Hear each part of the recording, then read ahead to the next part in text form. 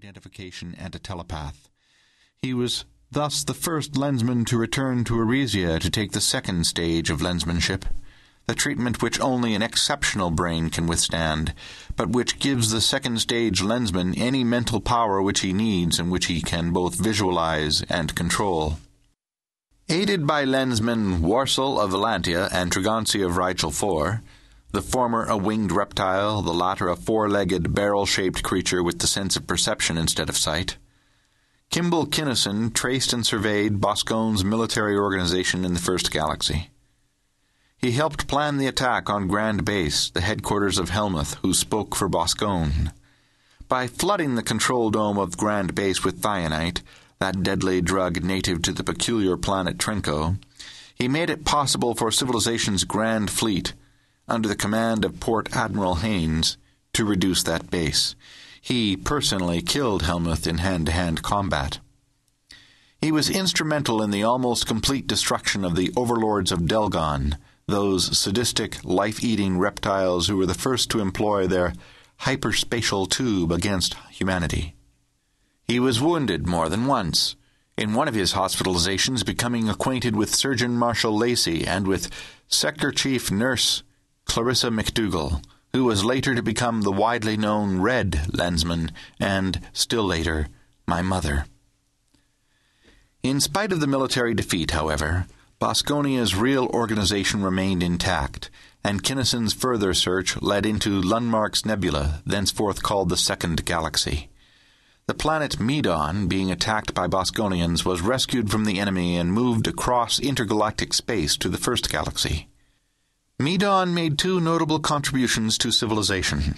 First, electrical insulation conductors and switches by whose means voltages and amperages theretofore undreamed of could be handled, and later Phillips, a Posenian surgeon, was able there to complete the researches which made it possible for human bodies to grow anew lost members or organs.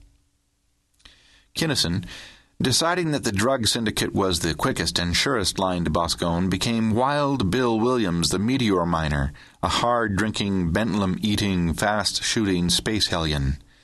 As Williams, he traced the Zwilnik line upward step by step to the planet Jarnavon in the Second Galaxy. Upon Jarnavon lived the Ike, frigid-blooded monsters more intelligent, more merciless, more truly Bosconians even than the overlords. He and Warsel, second-stage lensmen both, set out to investigate Jarnavon.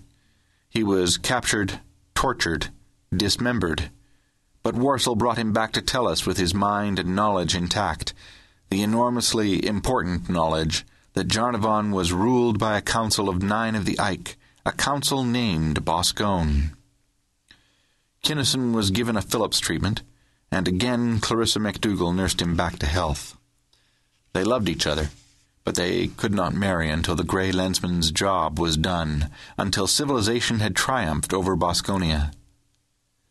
The Galactic Patrol assembled its Grand Fleet, composed of millions of units, under the flagship Z9M9Z.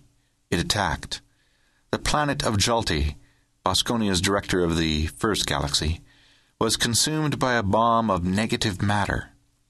Jarnavon was crushed between two colliding planets, positioned inertialess, then inerted, especially for that crushing. Grand Fleet returned, triumphant. But Bosconia struck back, sending an immense fleet against Tellus through a hyperspatial tube instead of through normal space. This method of approach was not, however, unexpected. Survey ships and detectors were out. The scientists of the patrol had been for months hard at work on the sunbeam, a device to concentrate the energy of the sun into one frightful beam. With this weapon reinforcing the already vast powers of Grand Fleet, the invaders were wiped out.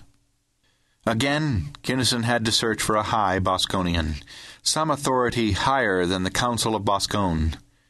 Taking his personal super-dreadnought, the Dauntless, which carried his indetectable non-ferrous speedster, he found a Zwilnik trail and followed it to Dunstan's region, an unexplored, virtually unknown outlying spiral arm of the First Galaxy. It led to the planet Illyrane II, with its humanoid matriarchy ruled by Helen, its queen. There he found Ilona Potter, the ex-Aldebaranian